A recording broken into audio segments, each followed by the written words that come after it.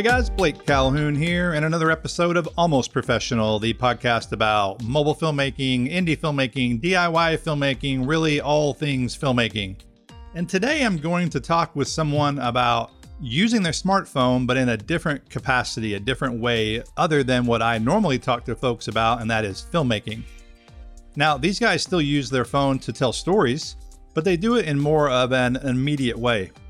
Like with a movie, it might take me at least a week, sometimes a month, sometimes a year to make a project. These guys turn stuff around sometimes in the same day, if not all the time do it that way. So who am I talking about? Well, I'm talking about the Mojo guys, mobile journalism. And this is one area of mobile video where you can use your phone to make a living, or at least to make income. If you're a full-time journalist, then of course you'd be getting paid, or I hope you would be. But even if you're a freelancer or some sort of a contractor, using your phone to tell stories in this fashion, I think if it's not happening a lot more now, it's going to happen a lot more in the future. Citizen journalists have been doing this for a while, although it seems like most of those people shoot things vertically, which, goodness, please stop doing that. If you take away anything from this episode, that is, don't shoot vertical video unless you're doing it for social media, okay? Please, please, please keep your phone landscape, shoot horizontal. So my guest today is actually someone who works for the BBC. So you really don't get much better than that when it comes to broadcast journalism. If you follow me on Twitter, then you most likely follow him, and his name is Mark Settle. And I'm going to read this because I asked him for his title at the BBC, and I really hope he doesn't have to have this on any kind of business card. It's a long title.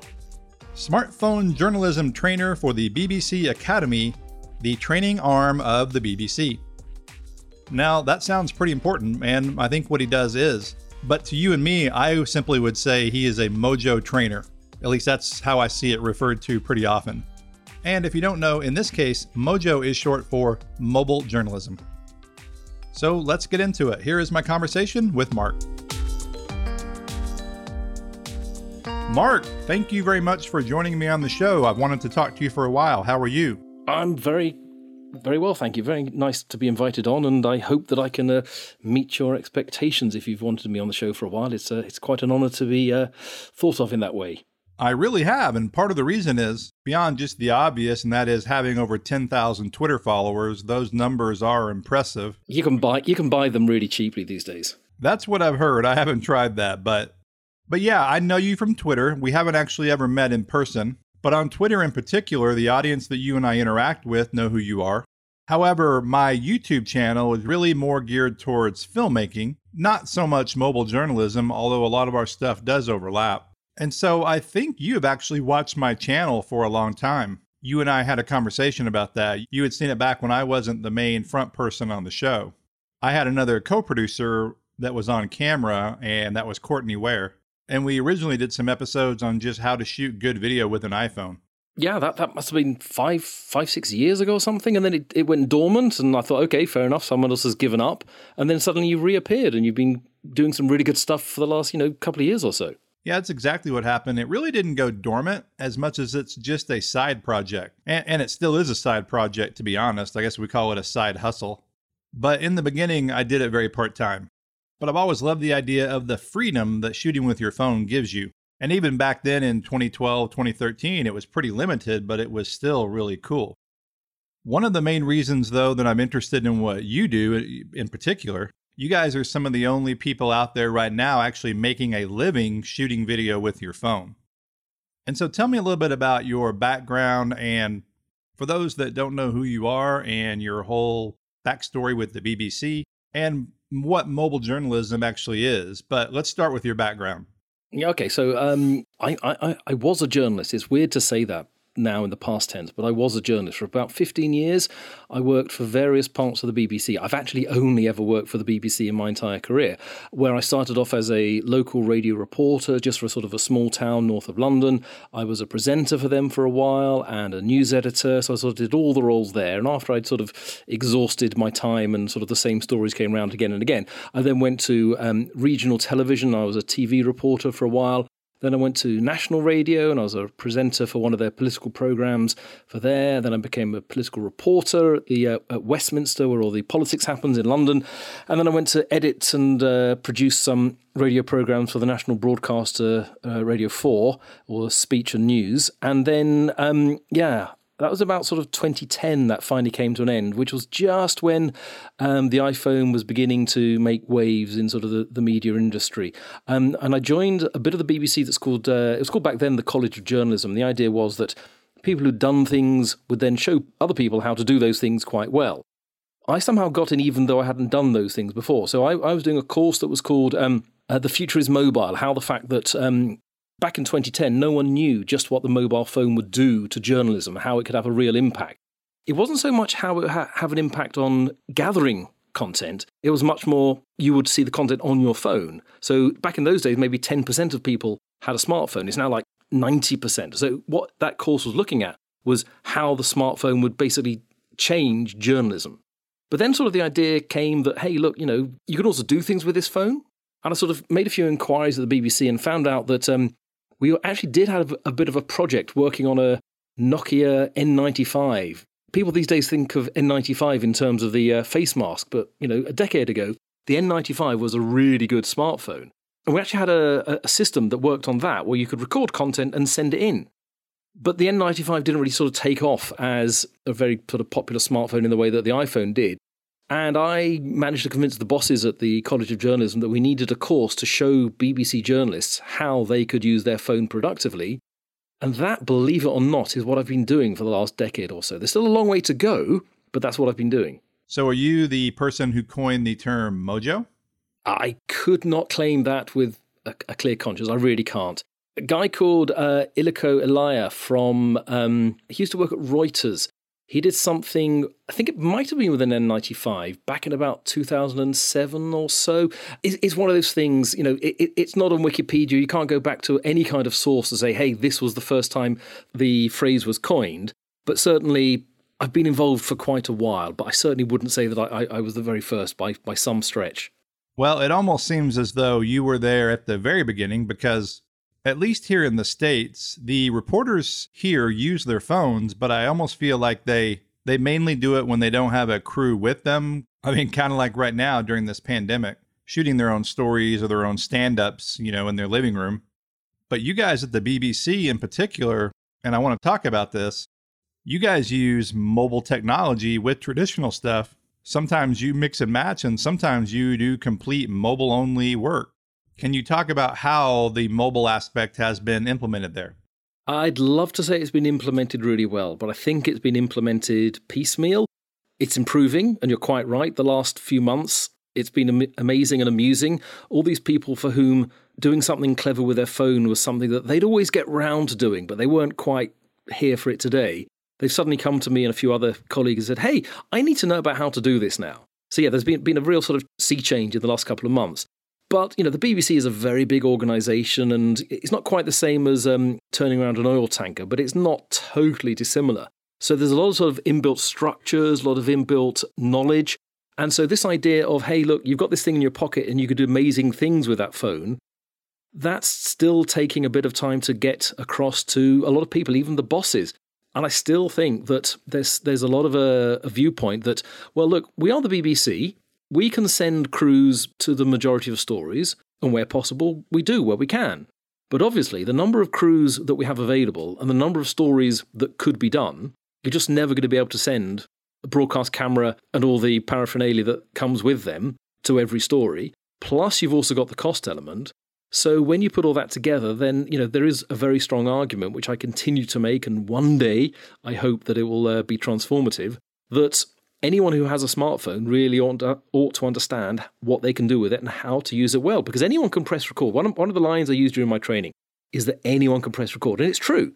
And of course, if the story is amazing, even if you've recorded it vertically, and you've got bad sound, that's not great either, then if the story is amazing, then the BBC will run with it, CNN will run with it, whoever. But we've got to aspire to a higher standard. And so there is a certain level of knowledge that I try to get across to people that, it won't ever reach the standards that you have on your videos, Blair. I'll be perfectly honest with you, because for most of the crews, or most of these journalists, it's not something they're going to do very often.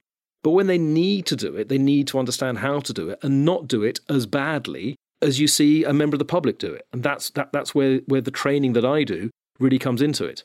So are there reporters or crews, is maybe a better way to say that, at the BBC that are mobile only? I mean, for instance, on Twitter, I follow a guy by the name of, I think it's Douglas Shaw. Dougal Shaw. Oh, sorry. Yeah. He mainly posts stuff that's all mobile, and I've seen him covering Trump and other world leaders when he was in Europe several months ago. Is he a mobile only, or does he go between both? He is a former video journalist. I'm sure that, if he needed to, he could still wield a proper, inverted commas, broadcast camera very well. But he sort of transmogrified himself from being a VJ into an MJ, into a Mojo. And so, yeah, for the last sort of 3 or 4 years, maybe slightly longer, he has just done things with his phone. But he is still very much a rarity. We have a number of crews who maybe 2 years ago were involved in a Mojo pilot. And the idea was, look, put your cameras down, put your PMW 500s and your FS5s and everything else like that down, and instead do stuff with your phone. And the Mojo pilot ran for a couple of months. And since then, I'm not saying none of them have done no reports with their phones. They have gone back to their broadcast cameras. I think the flexibility and the resources that they can get and the shots they can get and the stories that they are covering mean that they still go back to the comfort of their big devices. There are very, very few people at the BBC who are Mojo only. I need to caveat, though, Blake, by saying that the BBC is an extraordinarily large organisation. There are about 20,000 people at the BBC, and there may well be someone at BBC Wales or BBC Scotland or BBC Northern Ireland that I just don't have any contact with who regularly does stuff with their phone. If they do, I apologise, but please make yourself known to me so I can share your joys with other people. But yeah, broadly speaking, it's still, a niche is probably too small, but it's certainly not mainstream. And so then, who I was just talking about, Shaw, is he a freelancer then? Does he pick up stories and then maybe sell it back to the BBC, or does he actually work for the BBC? No, he's very much a full-time employee. He used to work for a business unit. I think he works for another part now called World Hacks. The idea is something called constructive journalism, where rather than reporting on death and disaster and destruction, it's very much, there's a problem, here's a solution, and here are the people who are implementing this solution. So he's been doing a lot of sort of stories like that. Now, they aren't, should we say, the top stories. They're never going to be the stories that run first on the bulletin. A lot of them have softer tones to them, mainly because they're all about solutions rather than the nastier side of news. But maybe that is where, certainly at the BBC, the smartphone lends itself more. So rather than every scenario, it's something that can lend itself to a bit more planning, a bit more structure, a bit more, okay, can we just do that shot again because I want to get it better? When obviously in news you don't really get that second chance. So I think that's where mobile is still working well for those stories that aren't going to lead the bulletin, but are certainly going to be down it, or obviously on social media as well. Okay, that makes sense. I mean, because again, I keep bringing him up because I follow him on Twitter, and I think you retweet some of his stuff too. It's interesting because I've seen some of his stuff that is for social media, I'm assuming, but also then goes broadcast. And so that's where some of this thinking is coming from, referring to him. But I've also seen you post stuff that plays into what you were talking about earlier about using broadcast cameras, which I know they obviously do. And this may have been 6 months ago, maybe longer. You posted something showing a report that was on the nightly news, I guess. And they did 2 different angles, and one of them was a smartphone and one of them was a big broadcast camera. Are you seeing more of that kind of thing happening? Yeah, that's one of the main use cases. I know it sounds terrible that, hey, we're using the phone only as a second camera, but we've got to be realistic about this. The number of stories where even the BBC can afford to send 2 cameras or 3 cameras, they're just really small. They're really got to be presidents, prime ministers, or chief executives of multi-billion corporations, that kind of level. So that's where the smartphone comes into its own, because when you can have the main camera on your interviewee and the iPhone on the reporter for the reverses, that gives you that flexibility in the shot that just means that the piece can be edited much more easily, that it can look so much better. It's almost more beneficial to the audience, because rather than having to record what certainly in TV, we call the noddies or the reverses, where you see the reporter nodding their head or you see the reporter asking their questions. If you record those at the time that they are asked, they look much more genuine. You can see the challenges. When I was a TV reporter, if you then at the end of the interview had to say to your guest, look, would you mind if we hang on for 10 minutes? I just need to get myself filmed asking questions I asked you. And then you drop them in. They never look good. You can always tell what they are. They're just really badly done. So if you can use the iPhone as the second camera, it just speeds things up. It gives that flexibility. And I think for a lot of camera crews, they think, well, look, I can't set up two cameras. I can't carry two big tripods. But if I put the main camera up and then put the iPhone on a small tripod to get those reverses or the wide shot or whatever, it just means everything is so much quicker and more flexible. And I think that's where it's really having an impact, yeah. Yeah, that's interesting. On my YouTube channel, I do that all the time, actually. I'll set up my main shot, like a mirrorless camera. Sony a6400 is one I use quite a bit. And then I'll set up my iPhone as the second shot. Now, sometimes, though, I do use my iPhone as the main camera.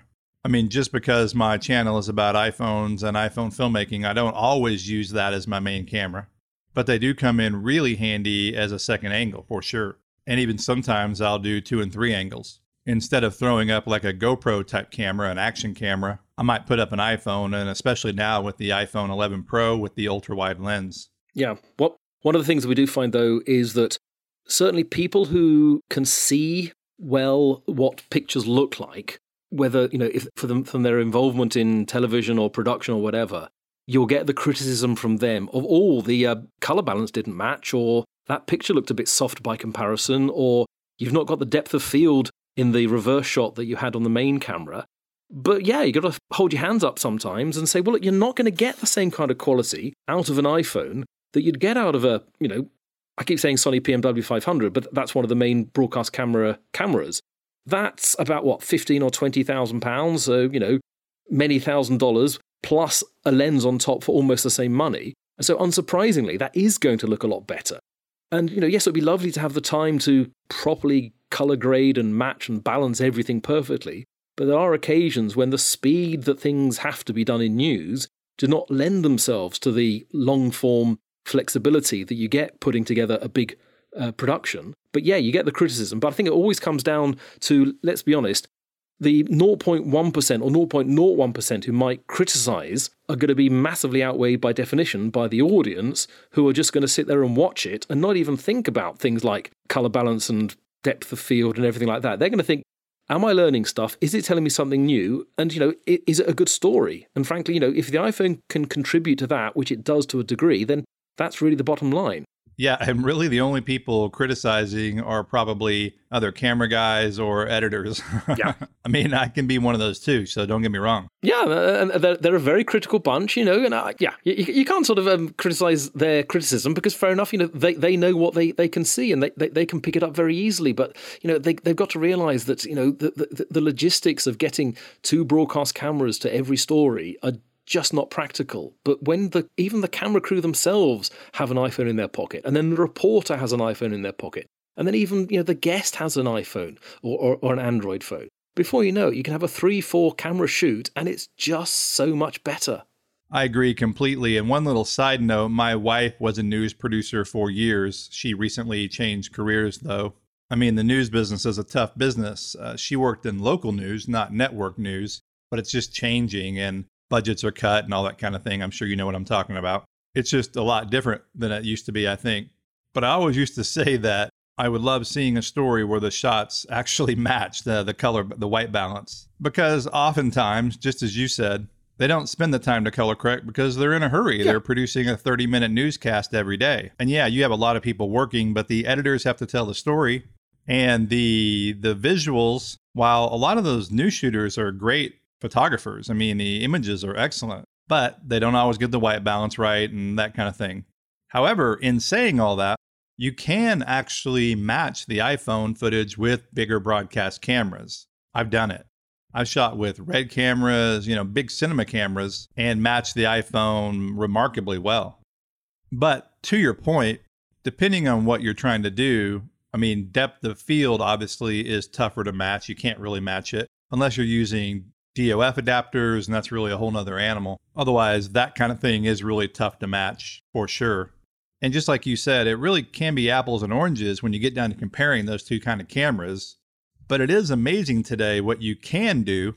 And that kind of segues into my next topic. When you are doing training, you are, I guess, called a Mojo trainer. Is that what you are mainly training your students to do? It's like, hey, you've got this phone in your pocket. If you just pull the camera out and start shooting video, it's going to look like your kid's birthday party, which is great for home movies, but not great for a news story, especially for the BBC. So are you mainly teaching them how to lock the white balance, the focus, set the audio levels, that kind of thing? Yeah, it's exactly that. Anyone can press record, and it's very easy for anyone to do that. Everyone can do that. But that is not going to be of a sufficient standard that the BBC would aspire to, because, people look to us hopefully for decent content. So yeah, we actually have our own app, which we've designed and built to do the things that we need to do for our broadcast. So over there in the States, you're using NTSC, 30 frames per second, 60 frames per second. We need the PAL system, which most of the rest of the world has, but not the US and Canada, a few other places. Now hold on. Let me stop you for 1 second. I only shoot 24p, okay? But I'm not the news. Yeah. Sorry, I had to get that in. No, fair enough.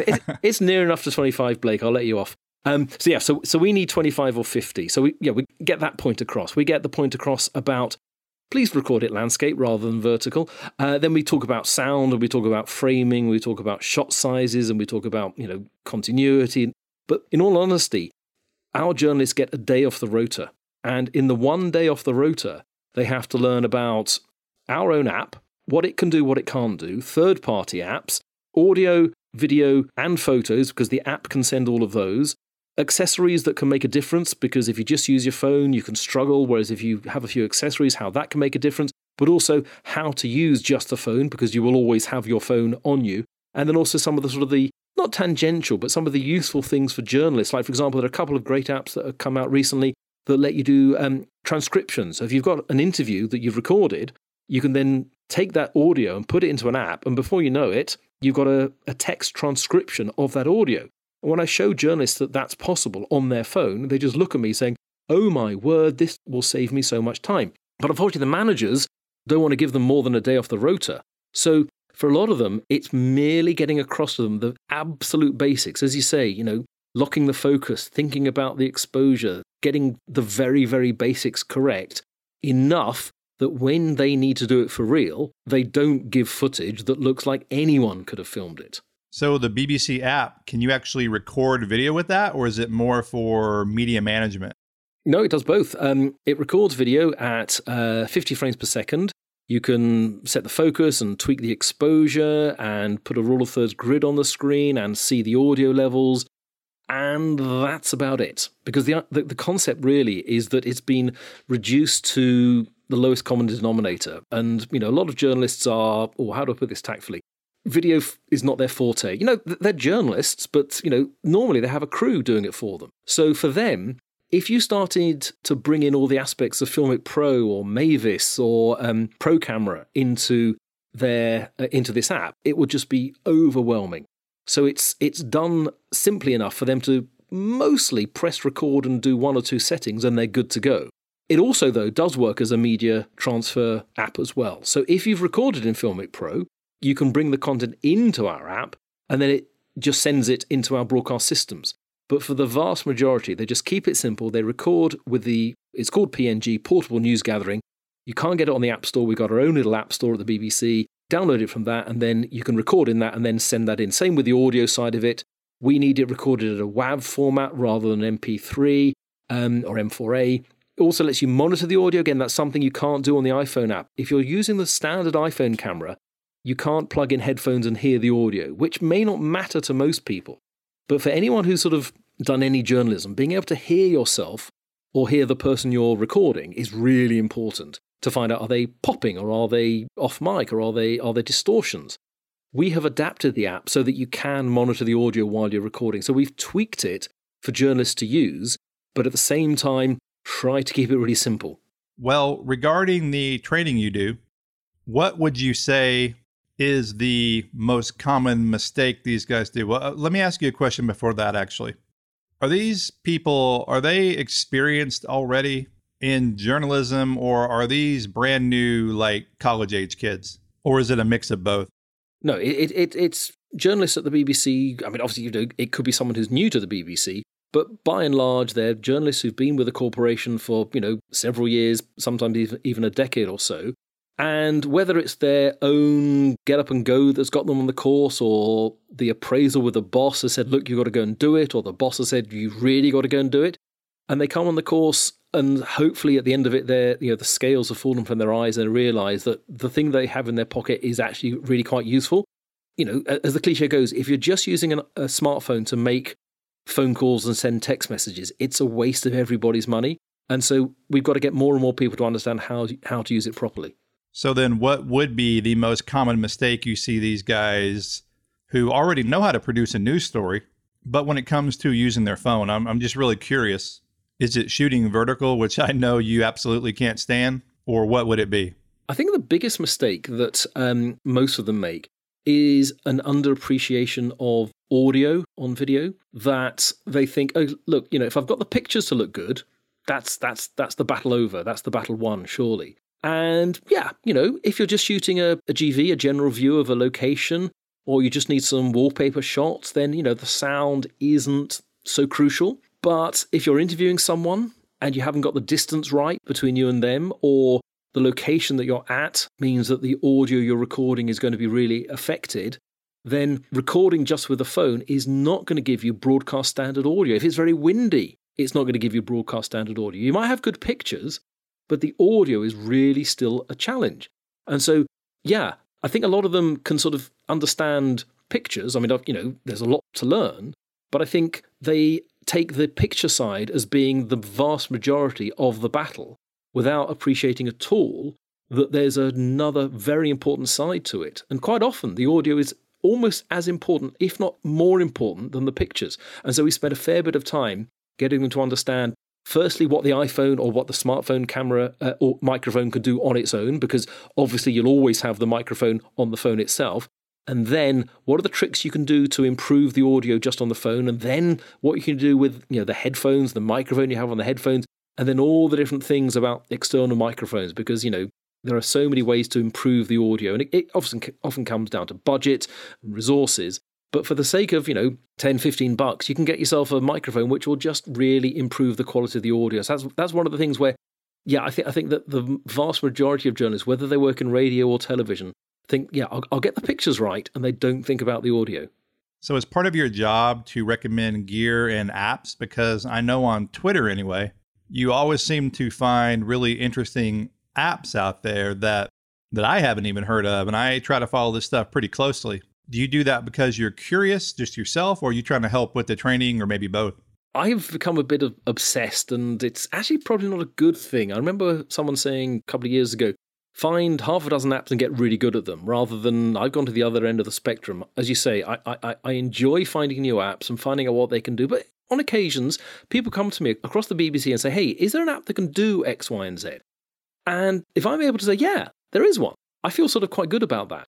Rather than saying, well, you can probably do it in LumaFusion. It's probably a bit complex, but here's how you might be able to do it. It's an amazing app and can do so many things. But there are specific, one-trick ponies that do a particular job very, very well. So yeah, I like to have sort of a good all-encompassing range. I have a sort of a very thin knowledge about an awful lot of apps rather than a very deep knowledge about a couple of apps. Although I do know someone who does a very good training course online available about a couple of those apps. So yeah, they're available as well. But equally, in terms of equipment, there's sort of a little kit bag that we've put together for our journalists, the idea being that you put that bag in the bottom of your rucksack or whatever. You don't need to use it all the time, but if you need to use it, you've got it. And it's small enough. It's like sort of a pencil case or a makeup bag. It's got a light, it's got a microphone, it's got a very, very small tripod. And the idea is that if you need it, you've got it. If you lose it, it's not the end of the world because it's only about sort of $50. It's not the best equipment, but it does a good job. And then I show all the different range of things. I've got not just a bag, I've got a suitcase now full of equipment because, different budgets and different use cases mean that, there'll be different things that are going to be appropriate for different people. So you've mentioned budget a couple of times, and since these are BBC employees, does the BBC not pay for this gear? Or depending on what they want, they have to pay for it themselves kind of thing?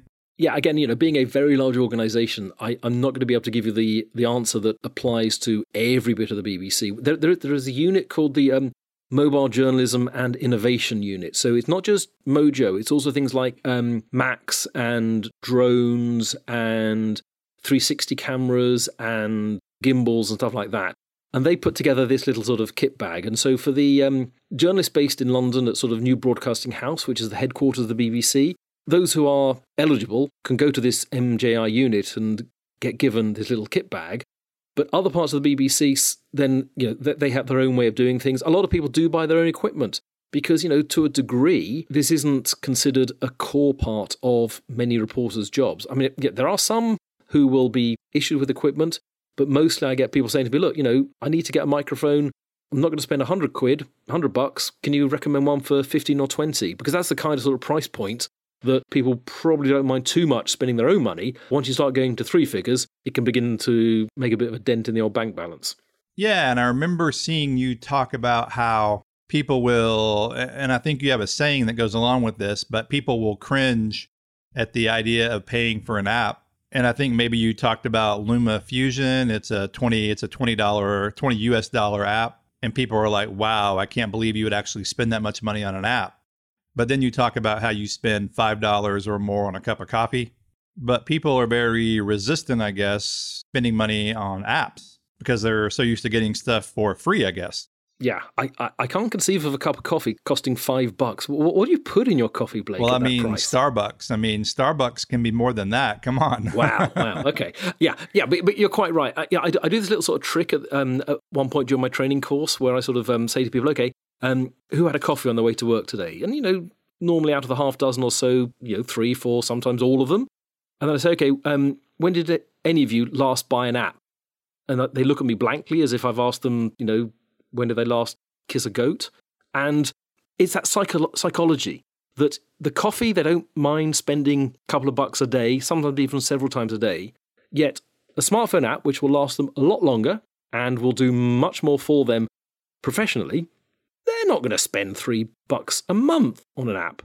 However, yeah, when you say to someone, look, this one's $20, this one's $30, and before you know it, it's $100, that can become a real problem. And of course, the growth now of subscription apps, that's a real challenge. More and more apps have moved to the model of it's $5 a month for this and $5 a month for that. And before you know it, it's $15, $20, $25 a month. And that does mount up over the course of a year.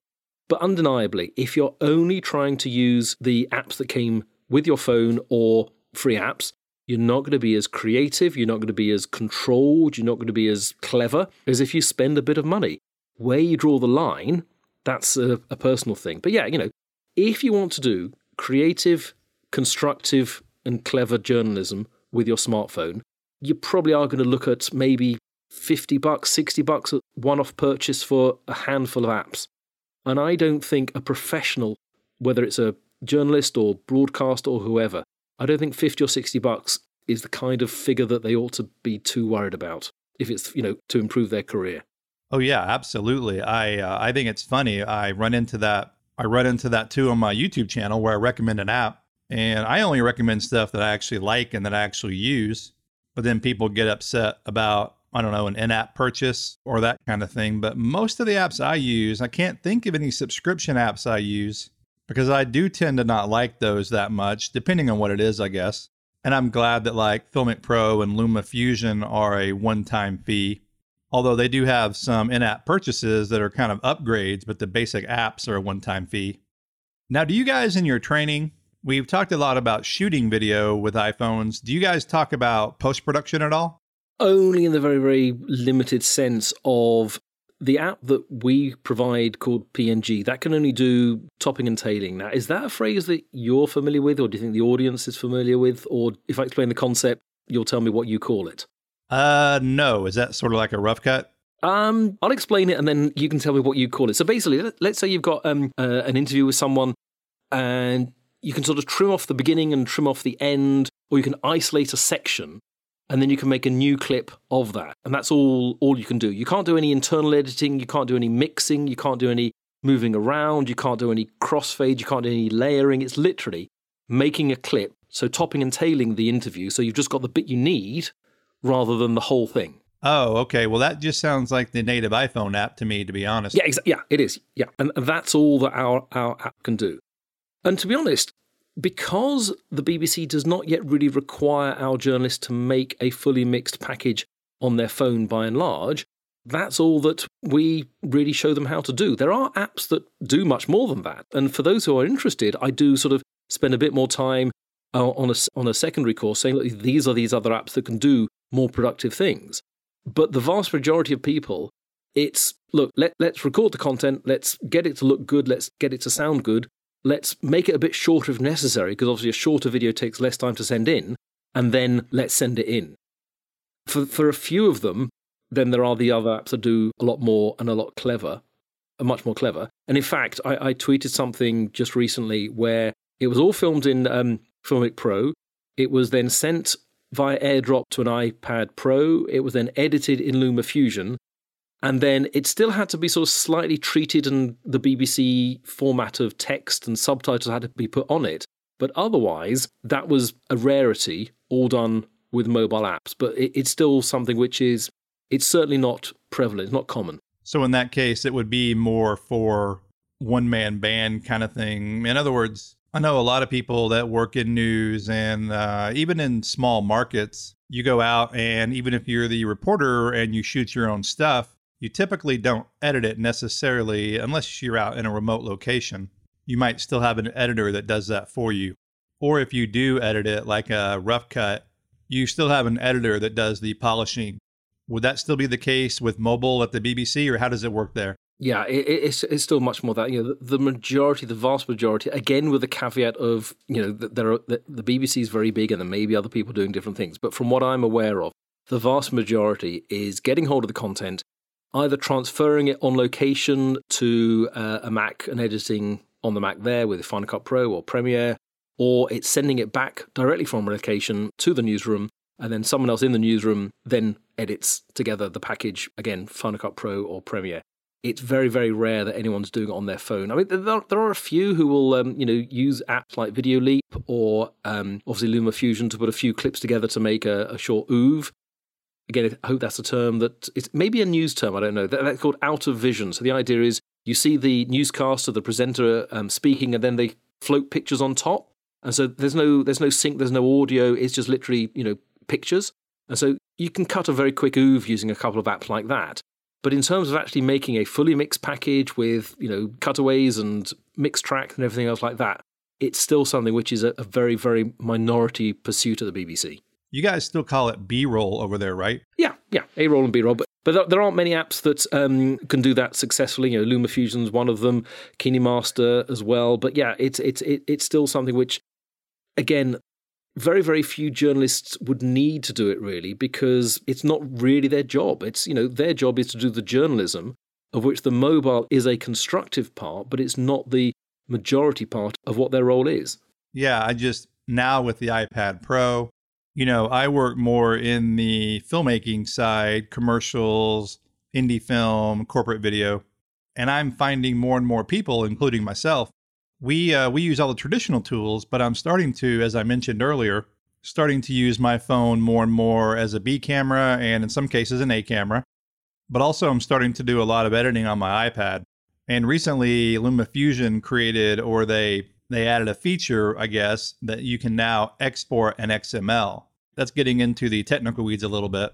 But you can start a project in LumaFusion and then take it to Final Cut Pro or Premiere or DaVinci Resolve to finish. And so I wonder if that would cross over into the news, but I guess it probably wouldn't because you guys are turning stuff around so quickly normally. The majority of crews who are filming on their phone are still turning it around using Final Cut Pro because they've got MacBook Airs and everything like that. So that's what they're used to, I'm sure, as well. Exactly, yeah. But also, I need to sort of make things clear about the BBC. When you talk about iPad Pros, I recently did a training course with a part of the BBC where out of the 7 people who turned up, 3 of them were using an iPhone 5S. Oh, wow. Exactly, yeah. That's really creaking around the edges. Equally, you say wow, but what's his name? Did the Tangerine film on a 5S. Yeah, Sean Baker. Yeah, and that. Well, I just meant as compared to today. I mean, that was great, course, 5 years ago. Yeah, but it still looks good, I'm sure, because it was very heavily treated in post. Right. But, unfortunately, the resources of many bits of the BBC still mean that people are just using an iPhone 5S. And so, the idea that they'll also have an iPad Pro to transfer the content to and edit on a larger screen, that's only going to be for a very, very select few. Yeah, I get what you're saying. You started out as a journalist, but were you a producer as well, or were you mainly just writing stories? No, I was sort of, believe it or not, with a face like mine, I was sort of an on-camera reporter. Oh, okay. And, but this was in the day of tape, it was shot on film and then edited in studios back at base and then cut. And I remember there were times when the program went out at 6:30 and we'd cut our piece at 20. It was ready at 6:25. We didn't even have time to run to the gallery to play it. We had to play it out live from the edit suite, and that was pressurized compared to the kind of work that I do these days in terms of training. Because, by comparison, that got the heart racing. Yeah, that reminds me of that James L. Brooks movie, Broadcast News. I love that movie. My wife said that a lot of that can actually be true. I'm not sure if you've seen that or not. What I'm getting at here is you started out in front of the camera, storytelling, but then you say about 10 years ago, you segued into being this trainer. And so you're talking a lot of tech now, but sometimes when you and I chat on Twitter, you always seem to defer to me or someone like Rich Lackey or even Chris Cohen at Filmic Pro. I mean, those guys are really technical. So have you morphed into this tech guy, or do you even consider yourself technically minded? I suppose I'm going to fall back on that phrase of, in the land of the blind, the one-eyed man is king. There is so much that people don't know they don't know that when I wow them with my knowledge, they're going, whoa, I never knew that I didn't know so much. But when I sort of fess up to them that, I'm picking up stuff from you, from Rich, from Chris Cohen, from, loads of other people, I've still got so much knowledge to get my head around, but I'm able to sort of impart it, I hope, in a training way that gets across to them what they need to know. Plus also, because of my background in journalism, admittedly a decade or so ago, I still have some understanding of the kind of pressures and the kind of demands that they work under. So I'm sort of both sides of the fence, where, if you're only a cinematographer, you wouldn't really understand the journalism part of things. If you're only a journalist, you don't really understand the cinematography part. Right. And I'm sort of on both sides of the line. You could argue it that I'm a jack of all trades and a master of none, but equally I think it's it's a balance that I'm quite happy with. Do you think there's a difference between mobile journalism and traditional TV journalism? I mean, you could again fall back onto cliche of, it's the story that matters. It's not the device that you're filming the story on that matters, but undeniably, there are certain things that a smartphone can do that a broadcast camera can't, and there are certain things that a broadcast camera can do that a smartphone can't. And it's often sort of horses for courses, but ultimately, you can't get away from the fact that only a very few people would know how to get the best out of a broadcast camera, and even would they have that broadcast camera with them all the time, whereas 95% of journalists, I did find one recently who came on my training course saying, can I borrow a phone? I don't have a smartphone. I was really surprised about that. But 95 to 99% of journalists have a smartphone with them, and so they need to understand better what they can do with it, rather than saying to the 2% of BBC employees who know how to use a broadcast camera, hey, why don't you become a journalist as well? So do you think using smartphones and news in particular is for budgetary reasons? Or is it more for convenience and because it democratizes the process? Because as you said earlier, everybody already has a phone with them. I mean, undeniably, the budget comes into it. You can't take away the fact that the cost of a broadcast camera, plus the lenses, plus all the other paraphernalia with it, you're probably talking, what, $30,000, $40,000? Oh, yeah, for sure. Yeah, exactly. Whereas a phone, even an iPhone, 10X, that's going to be what, $700-800. Doesn't have to be the very newest to still be useful.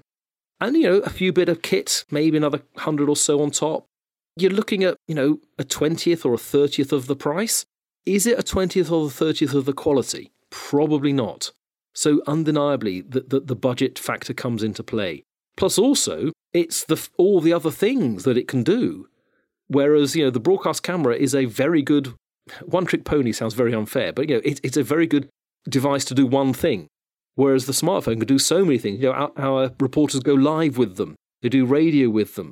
They obviously can write their reports with them. So for a fraction of the cost, you can get a multiple of the options out of it. So you really, the budget is an important part.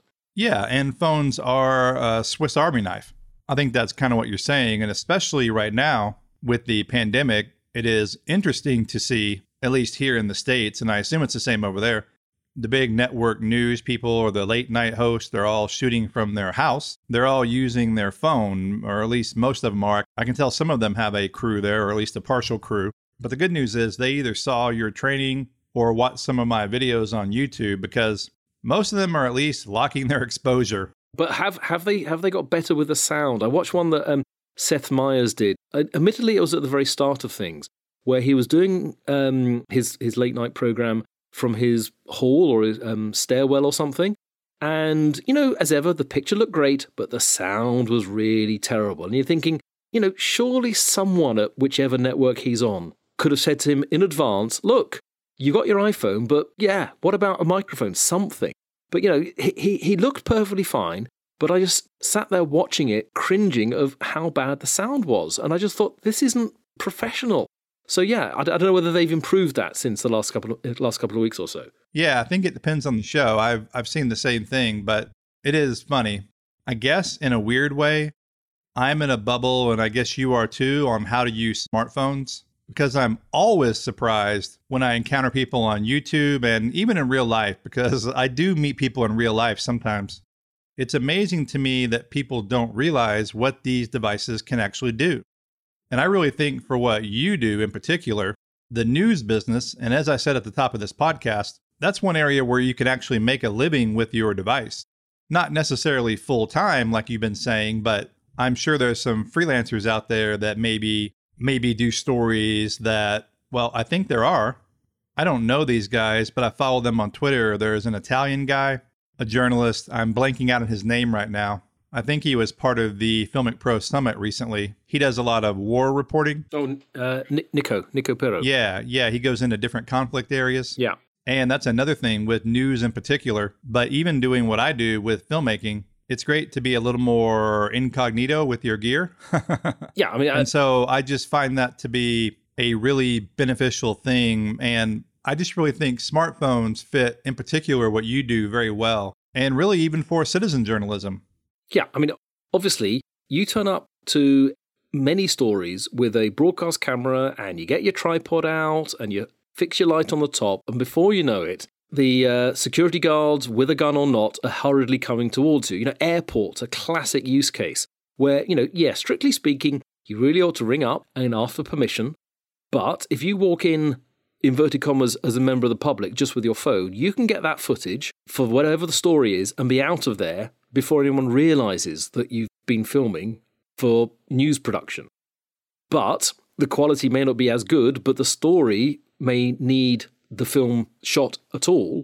Whereas if you did a broadcast camera shoot, you wouldn't get the footage. So there's always that trade-off. And that's where, the phone could just do so many things that a broadcast camera might be able to do, but on occasions might not. And another classic example is attaching an external microphone. If you stand there like a reporter with a handheld reporter microphone with a windshield on it of your network, then again, that is going to advertise to everyone that you are doing journalism. If you just hold your phone as if you're on a phone call and you record your report about what's happening, you just blend in. And that's just one of the most amazing things about this device. It just does open up the possibilities that previously would have been really, really hard for journalists. I agree completely, and that's one thing that I really do love about smartphones. Let me ask you this, getting ready to wrap up here.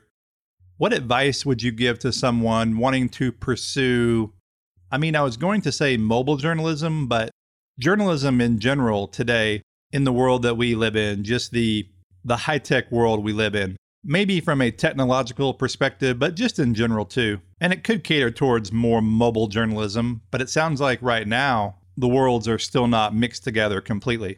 Without sounding like an old man, the students of today, or the journalists of the future, do have a massive advantage compared to someone of my generation. If I wanted to do journalism, and I did want to do journalism, I didn't have the kit beyond a sort of a notebook and a pen and an inquiring mind.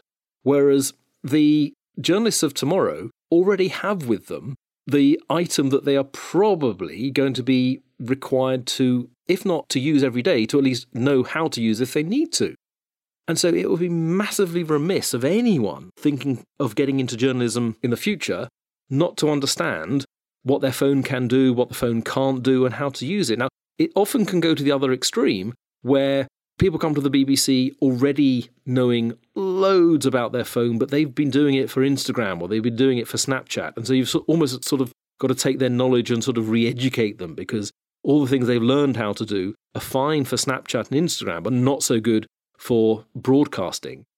But it is such an advantage for young people today that they have with them something that lets them practice all the time the thing that is going to be so beneficial to them in the future. You know, hiring a 35mm camera or an 8mm camera or something like that 30 years ago would have been the only way you could have practiced that. Okay, you might have had a sort of a small Kodak camera to get across still photography, and of course that's a very good basis to understand film journalism and filming.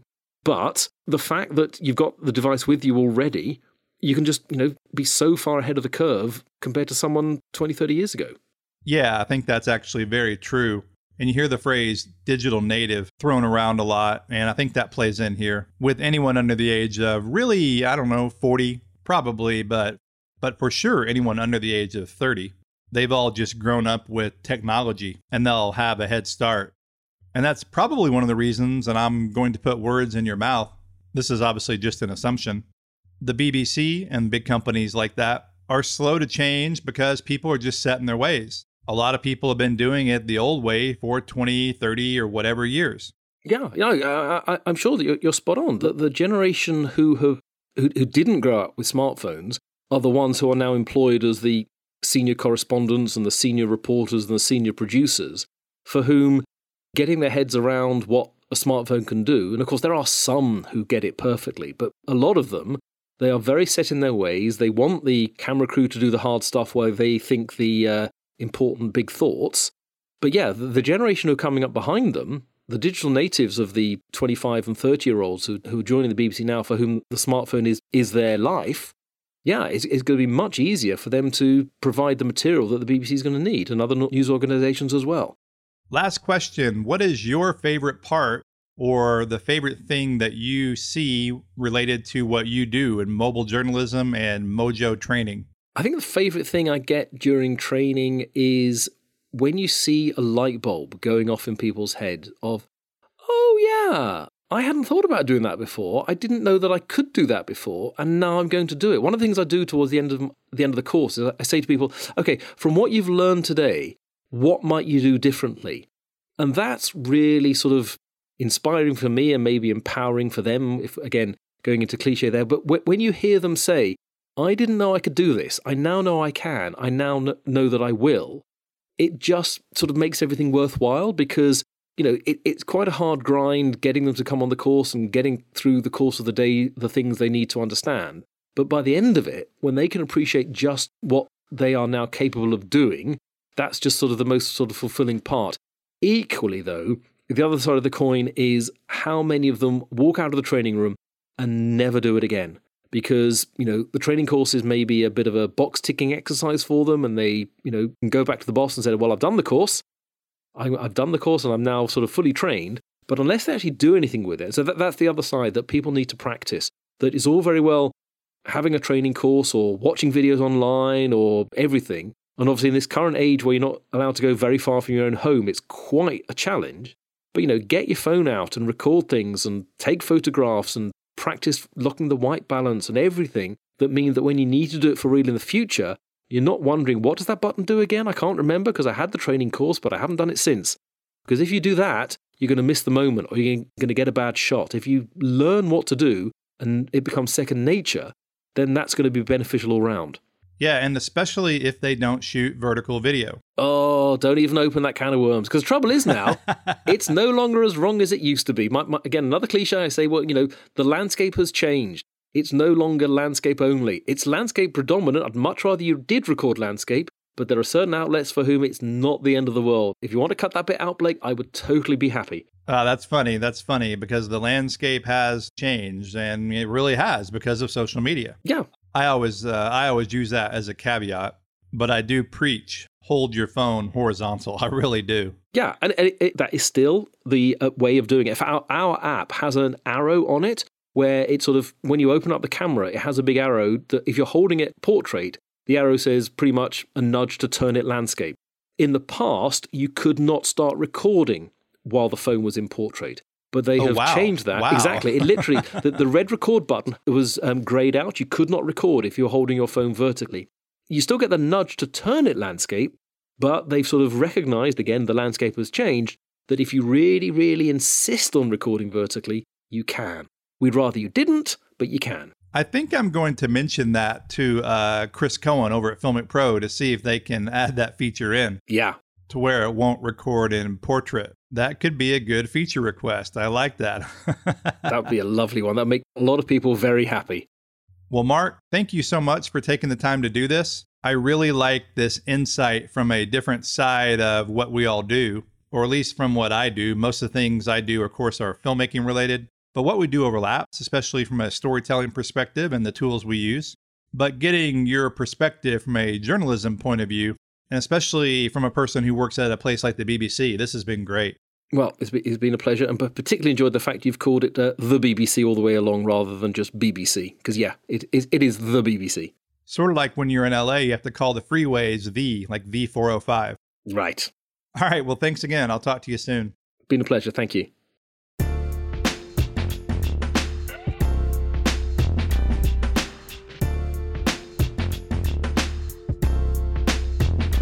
Well, I hope you guys enjoyed my chat with Mark. Like I said, I actually really enjoy getting that perspective from a mobile journalism point of view. Sometimes I forget that not everybody's trying to make a movie with their phone or shoot, a short film or what have you. And there are so many uses for smartphone video, mobile video today. And really, mobile journalism in particular is a great way to use your iPhone or your smartphone, no question about it. I recently had the privilege to be part of the Filmic Pro and LumaFusion Summit, the Mobile Creator Summit. If you haven't seen that, check it out. We recorded it live, but they have the playback, the recorded version on YouTube and Facebook, I believe. The cool thing about it was they had filmmaking panels, which I was on, but they also had mobile journalism panels. And again, it's just really cool to see how all these different people from all over the world are using their smartphones. And if you want to learn how to use your smartphone, regardless of what you're trying to do, making films or journalism or whatever it is, commercials, promo videos, check out my academy. I have several courses, one on Filmic Pro, the complete guide to Filmic Pro, another more general purpose class on smartphone cinematography, and then I also have a color grading course for using LumaFusion. You can find out more information about these at iphonographers.tv. Well, thanks again to Mark for being on the podcast. And thank you guys for listening. I'm Blake Calhoun, and this has been another episode of Almost Professional, and I will look forward to talking to you in the next episode.